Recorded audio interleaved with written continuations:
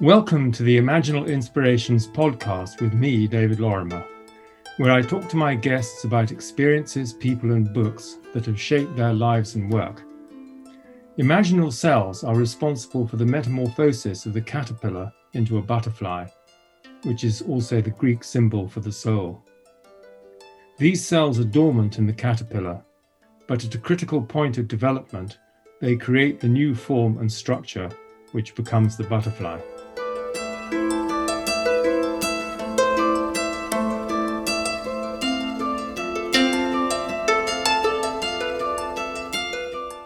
My guest today is Federico Faggin, who has led what he calls 4 lives as a physicist, engineer, inventor, entrepreneur, and author.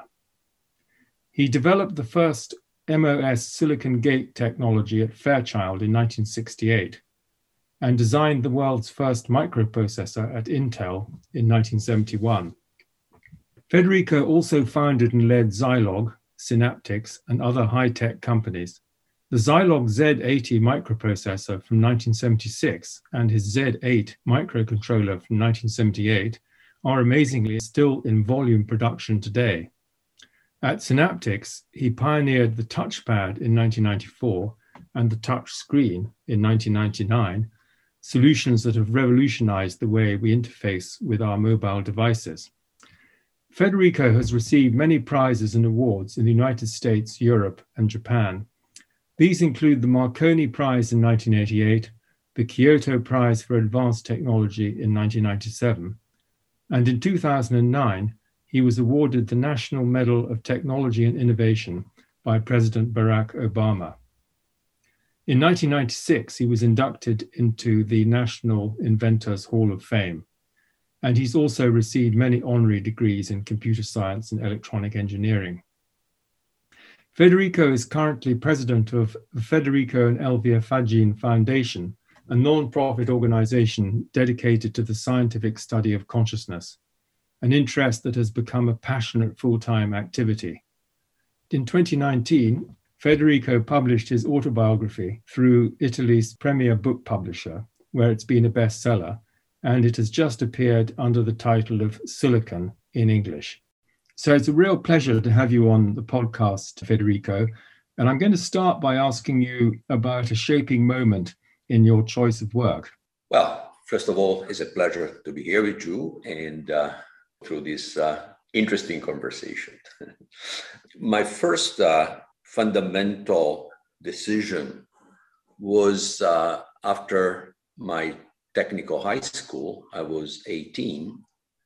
And I had several choices of work. And I decided to work for Olivetti, which in those days was a major supplier of office equipment. And near Milan, they had a research center to develop computers. In fact, they had shortly before, they had announced their first mainframe called ELEA 9003. At that time, I was interested, though not passionate yet, about computers. And so I chose that direction. Because of that direction, I ended up designing, in part, 60%, and building a small experimental computer, which is unusual for a 19-year-old, which is the 1961 when I did this. I had 4 technicians working for me, and I got that computer to work. And that experience really set me in a direction which led to everything else that happened in my life. Of course, you can always find prior decisions that led to that, but this was, an explicit decision because I had many choices, and I chose to go to Olivetti. Then I went back to university, I studied physics, but that was a formative experience that really changed my life. And tell us a little bit about your model airplane, because that was a great thing that you did when you were only 15. And I love the photo in your book. Well, yeah, that was perhaps even more important of the Olivetti choice, though in that case, there was no choice because I fell in love with this model plane when I was 11, seeing a model plane fly for the first time. And I loved airplanes in those days. And in fact, one of my dreams were to become a pilot. And so seeing a toy that fly, to me, was amazing. I thought that only big planes could fly, not toys. So I decided to build myself one model plane. And it took about 3 trials before I got one to fly. But that was also extremely formative for me as an experience, because since I didn't have much money, I had to design and build my own planes. I couldn't buy the kits where you assemble and you go through the process of that is outlined in the plan. I had to invent my way, so to speak, though I bought a book that told me how to build model planes. And so through the guidance of that book and my own, imagination, I made, I don't know how many planes, probably of the order of 100. Really? in my growing up, years, and even today, every once in a while, I get the urge to design and build one, maybe strange one, So anyway, so that was also fundamental, and that was actually what led me to go to a technical high school instead of the school that my father wanted me to go. My father was a teacher, a professor, actually, because he was a libero docente, it was a scholar, wrote 40 books, and also taught at University of Padua. But he always also taught at the Classical Lycée in Vicenza, my hometown. And he wrote about idealist philosophers, very, very much like Schopenhauer, Plotino. He actually translated the Enneads of Plotinus.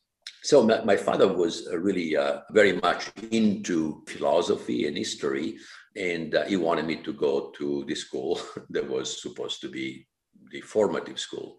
Had I done that, I would never have developed the first microprocessor. I would never have had the path that I took, because I would have been too late. Those things would have already been invented by somebody else. Because as much as we like to think that our inventions are the first and without us, they would not have happened, I can tell you that all the inventions that I made, they would have happened anyway.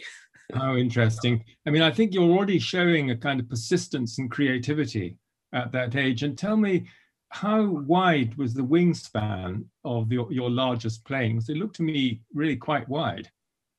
Well, that one was probably a meter and 40 centimeters, but my largest one was a little over 2 meters.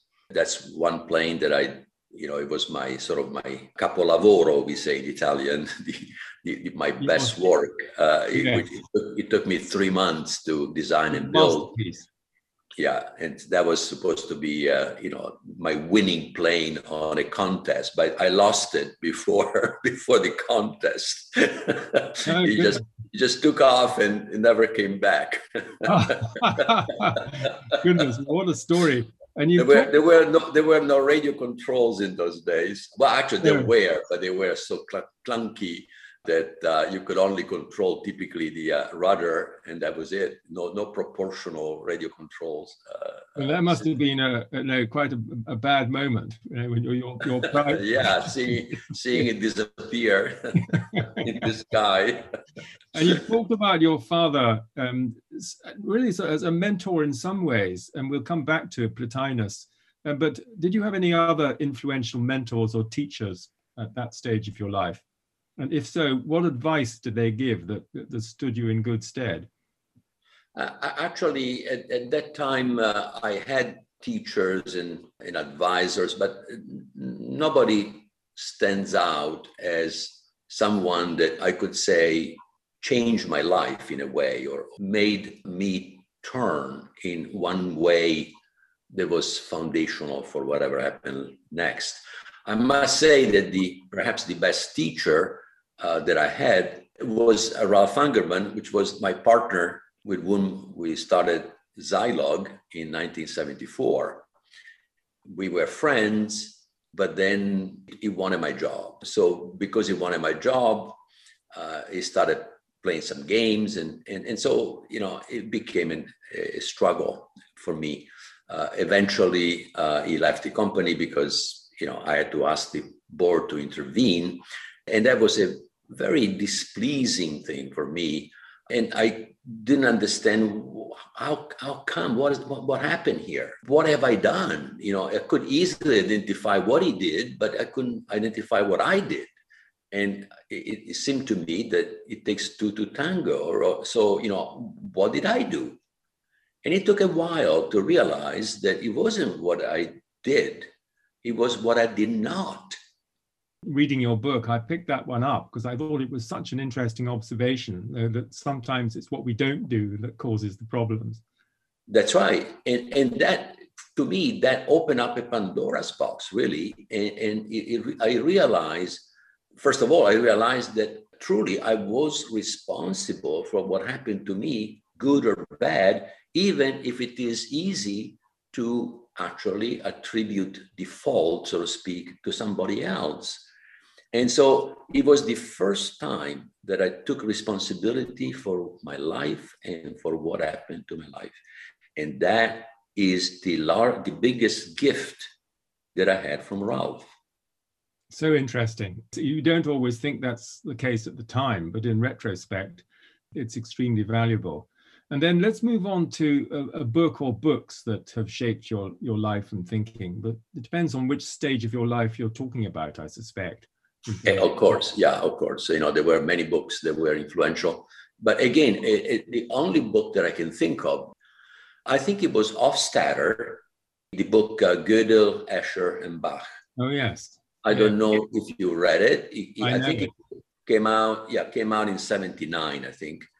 It was a book that for the first time allowed me to see reality from multiple lenses, as opposed to just as physics, because if you read it, reality expressed by physicists is their own view, then reality expressed by biologists is their own view. Everybody has silos, so to speak, of knowledge.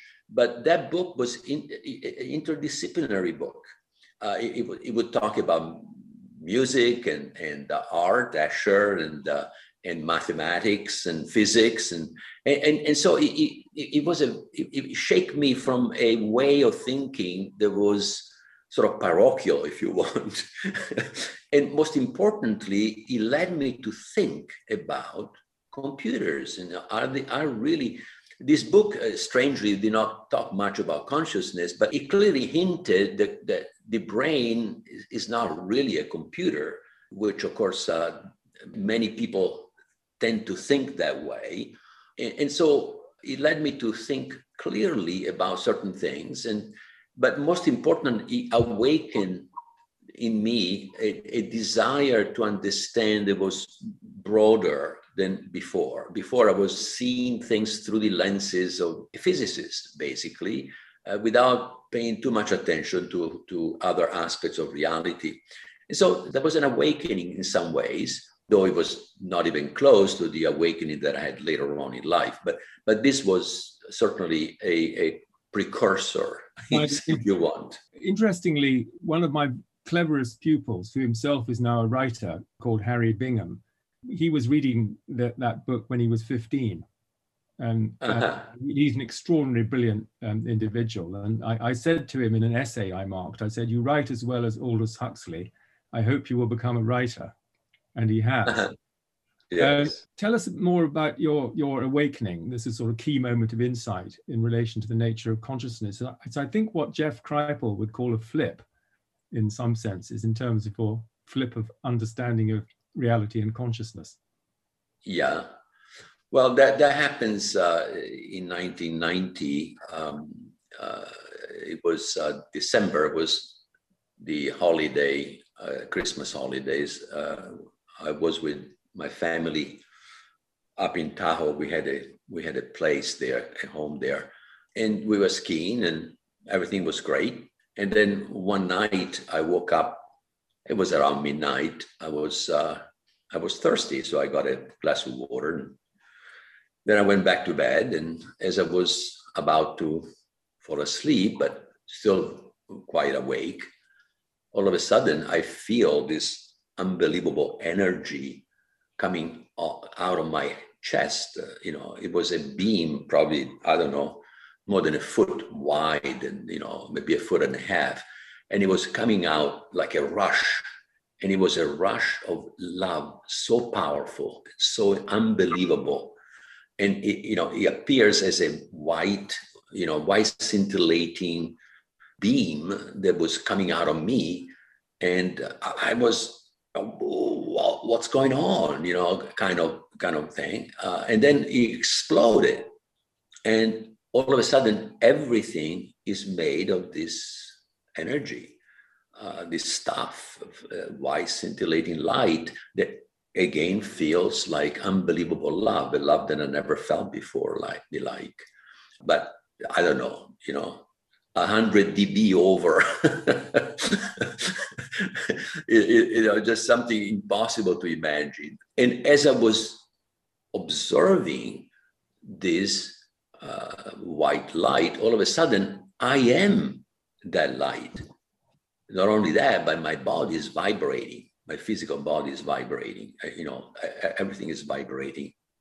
And then at the same time, I realized that this is what everything is made of. This stuff that feels like love, is peaceful, is unbelievably fulfilling.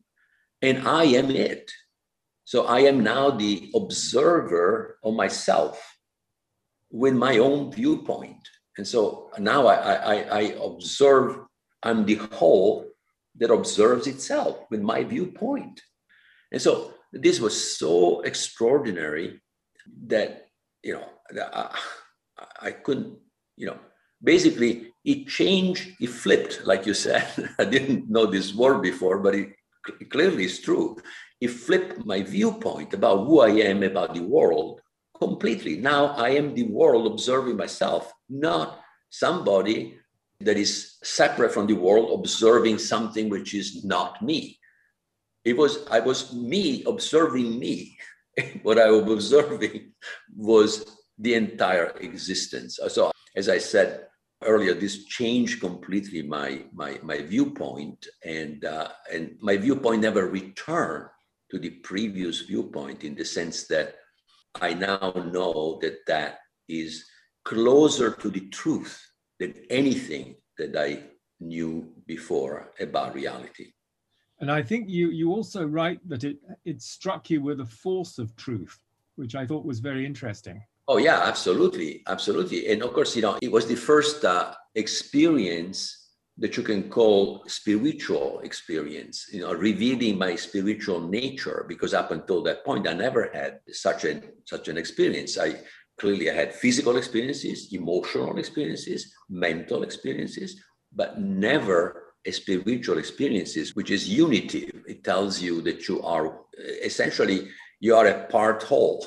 You are both a part and a whole. As crazy it might sound, that's what it is. But by the way, quantum physics is telling the same thing.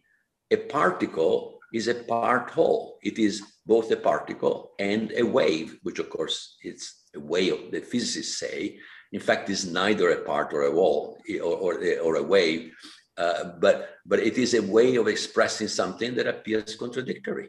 And in fact, that interestingly, it takes one back to Plotinus and your father's interests. And I'll just read you a little passage from Plotinus's theology, which says, "The whole is in the whole, and the one is in the whole, and the whole is in the one, and one of them is the whole, and the light which falls on them is infinite."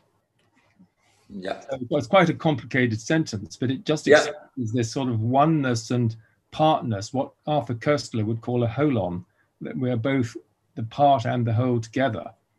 And if you look at it, we are built that way. I mean, each cell contains the genome of the whole that we are.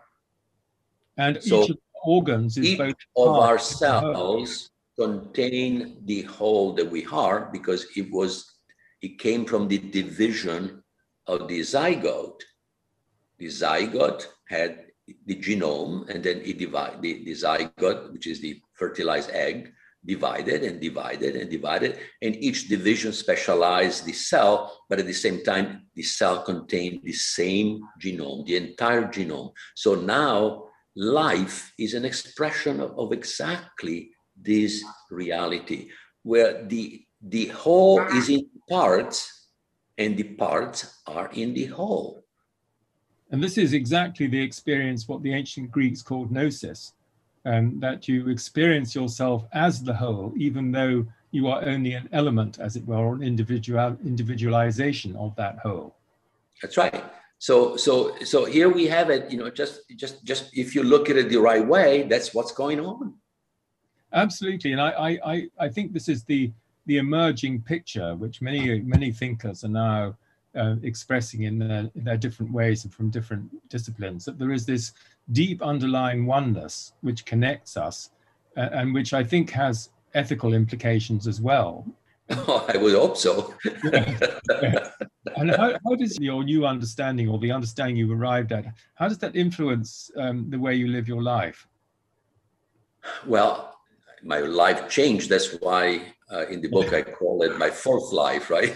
Basically, the fundamental prejudices that I had that came from materialism and reductionism, which are the essence of the physicalist paradigm. I mentioned earlier that I was trained as a physicist, University of Padua. So my whatever understanding of reality I had that came from religions, Catholic religion in my case, was swept away by a more sensible, what I perceive as to be a more sensible, rational way of looking at reality, which came from physics. And so, I was going happily down that path when the awakening happened. And the awakening happened, simply said, no, that's wrong. And luckily so, because I was unhappy in those days. I had listened to the world. I have achieved everything that the world was telling or appeared to tell me, that if I achieve all of those goals that were pretty difficult to achieve goals, like becoming independent financially for the rest of my life, having a great family, being healthy, being famous. I had achieved all of that, and I was unbelievably unhappy. And I didn't know why I was unhappy. I should have been happy. What's wrong with this picture? So now I'm happy. I'm happy because I know that I'm doing what I actually came down in this world to do. So how more different can that be than being unhappy, having done everything that the world tells you that if you do, you should be happy, and now having done none of that, but having followed my sense, the guidance of that awakening, now being happy. Well, that's just wonderful. I think it also changed your view on the relative nature of human and artificial intelligence. Maybe you could say a little bit about that. Well, of course, I'm a physicist, right? So I still want to understand how reality can be so constructed. After all, physicists have that quest, which is to understand what's real and understand it using rationality and also using intuition. So that desire to understand now has brought me to, first of all, to explore my inner life, which before I neglected, explore it, finding how rich that inner life is. Over about 20 years, that takes me to about 10 years ago or so. And so for those 20 years, I had many other experiences, extraordinary experiences of consciousness that reveal many other dimensions of consciousness. The consciousness is unbelievably, has incredible number of dimensions. So then about 10 years ago, I decided that was about time to dedicate myself to this study and trying to reconcile science and spirituality, which have always been basically two separate disciplines.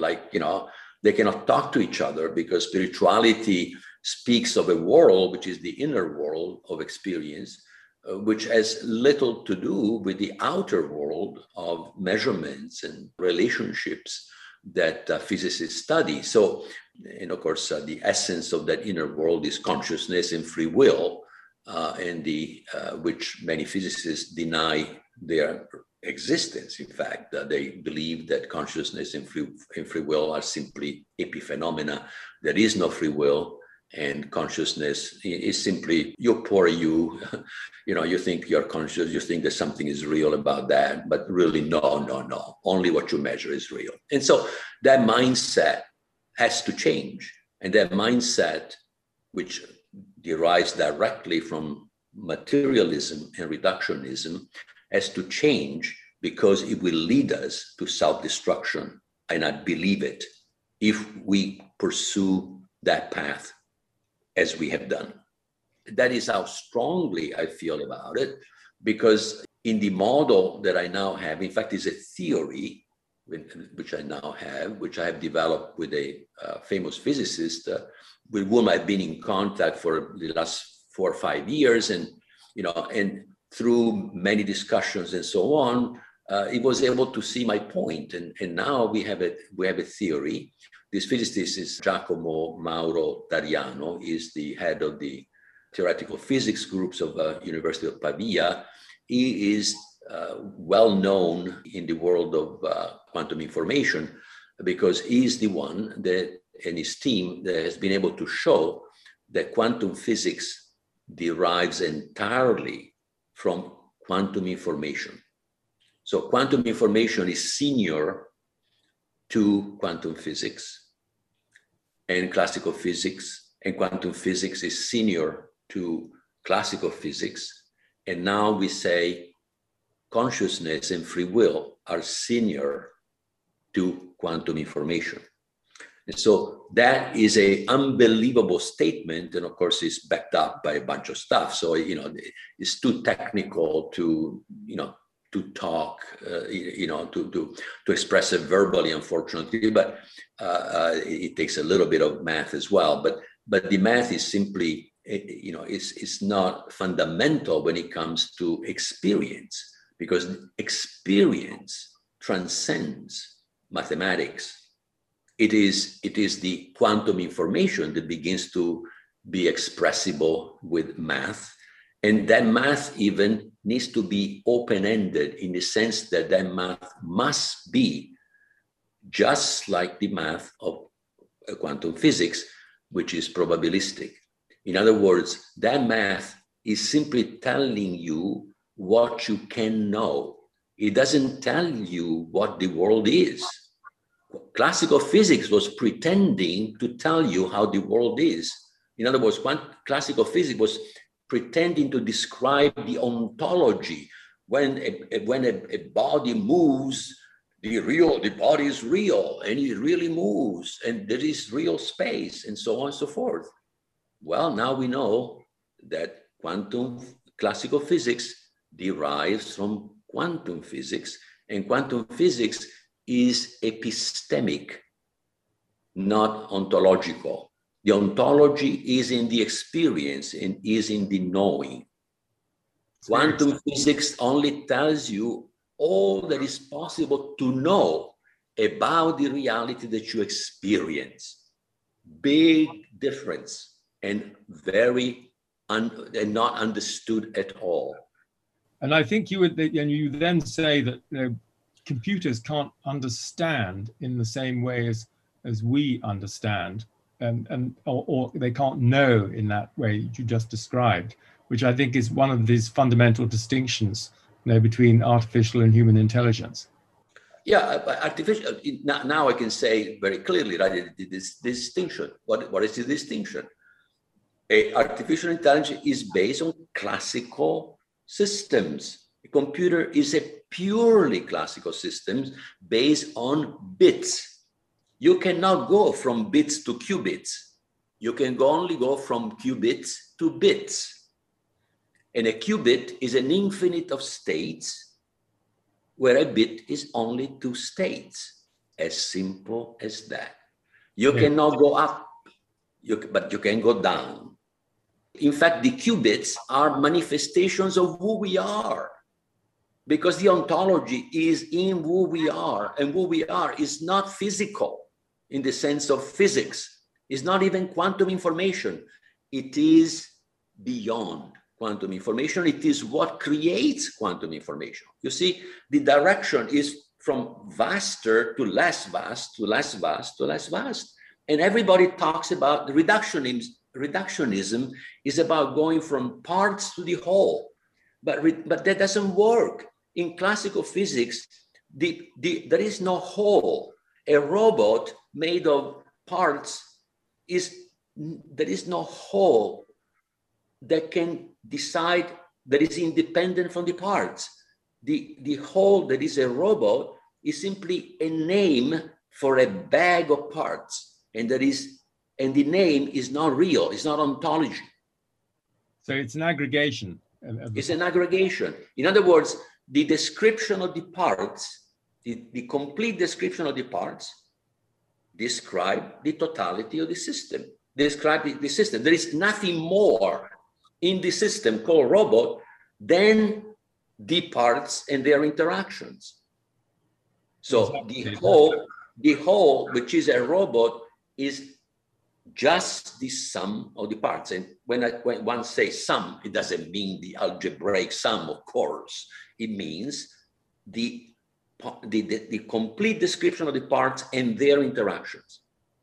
That is what the robot does. There is nothing in the robot that can change the parts.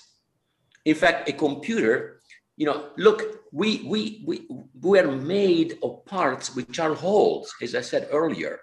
Therefore, there is a path from the whole to the parts. A computer, the transistors, which are the parts of a computer, they have no whole. They contain no information about the whole. You see the difference? Yes. A transistor is simply a switch, and a computer is made of billions of switches. The switch does not contain any information about the whole. I'm built of 40 trillion cells. Each cells contain the information of the whole in the genome. How more different than that is a computer from a living organism? Well, I think that's a wonderful and clear explanation. Thank you so much. We're just coming to the end now, Federico, and I wondered whether you had a favorite quote or a proverb that you'd like to share with our listeners. What actually comes to mind now is perhaps the quote that comes closest to the transformation that I went through is Dante's. A verse in Paradise, in his Divine Comedy, his l'amor che muove il cielo, che muove il sole e le altre stelle, the love that moves the sun and the other stars. Goodness, that's so profound, because it links those two aspects of physics and consciousness together. And my experience. And finally, Federico, is there any advice you'd give to your younger self from what you've done and where you are at the moment? Actually, no. I am one of those people that says everything that happened in my life had to happen, good and bad. You see, we try to give advice to ourselves to avoid what we consider, what we have judged to be bad in our life. But in fact, most of the things that turned into good were things that were bad when they happened. Yeah. For example, yeah. I told you about my rift with Ralph, my partner in my first company, and that turned out to be one of the greatest gifts I had. So how would I want to change that? Any advice would be directed toward changing something that happened when we were young. No. I very much like that response. And I was also struck earlier on our conversation about the way that you, as it were true to your inner self and a momentum and impetus, what the Greeks called the daimon. And so you knew, with all your involvement in the early model airplanes, you knew that was really what you needed to do. And then your father provided a bit of resistance by trying to get you to go in a different direction, which probably just made you even more determined to go in the direction you knew you had to go in. That's right. That's right. But not out of obstinacy. You know, there is a difference between you want to do it your way versus within yourself at some level that this is really what you want and what you should be doing, which has always been behind me in all major decisions in my life. I must say that's a gift. It's a privilege because I recognize that many momentous decisions in my life, like, for example, deciding to stay in the US instead of going back to Italy when I came here in the US for the first time, I knew that those were decisions that I had to make, that my future lied in those decisions. And those turned out to be great decisions, but at the same time, even bad decisions then turn out to be, in a sense, good decisions because I learned something from it. Well, I think the other thing that strikes me is that you're someone who's really remained true to themselves through this whole process of development, right at the beginning and then through your awakening into what you're doing now. And I think there's a great satisfaction in that. Well, that's why I'm saying, I'm happy, basically. I know that I'm doing what I came here to do, as I said earlier. And the happiness, it doesn't mean that there aren't things that occasionally bother me, like like something that I wouldn't want to have to go through, for example. But there is nothing deeper that bothers me. Where the source of my unhappiness, when 30 years ago, or 32, 35 years ago, that in some way was resolved by the awakening experience. But that what bothered me at that time was much deeper. I felt it like a foundational thing that was bothering me, something core, at the core of me, not something that you can kind of brush off. I couldn't brush it off because, again, for the same honesty toward myself and toward my own feelings, I could not make it shut up. You cannot shut up the best of you. You have to listen to the best of you. So you asked me before, what is the best advice that you can give? But I couldn't come up with a good idea. Now I can tell you, listen to the deepest part of yourself and listen again to the deepest part of yourself, because they have the answer that you're seeking. Federico, thank you so much. That's a truly inspiring interview and conversation that we've had. And I just remind listeners that your new book is Silicon, and that it's available on a website that we will put onto the show notes. So wonderful to be able to speak with you, and thank you so much. Thank you, David. It's a pleasure.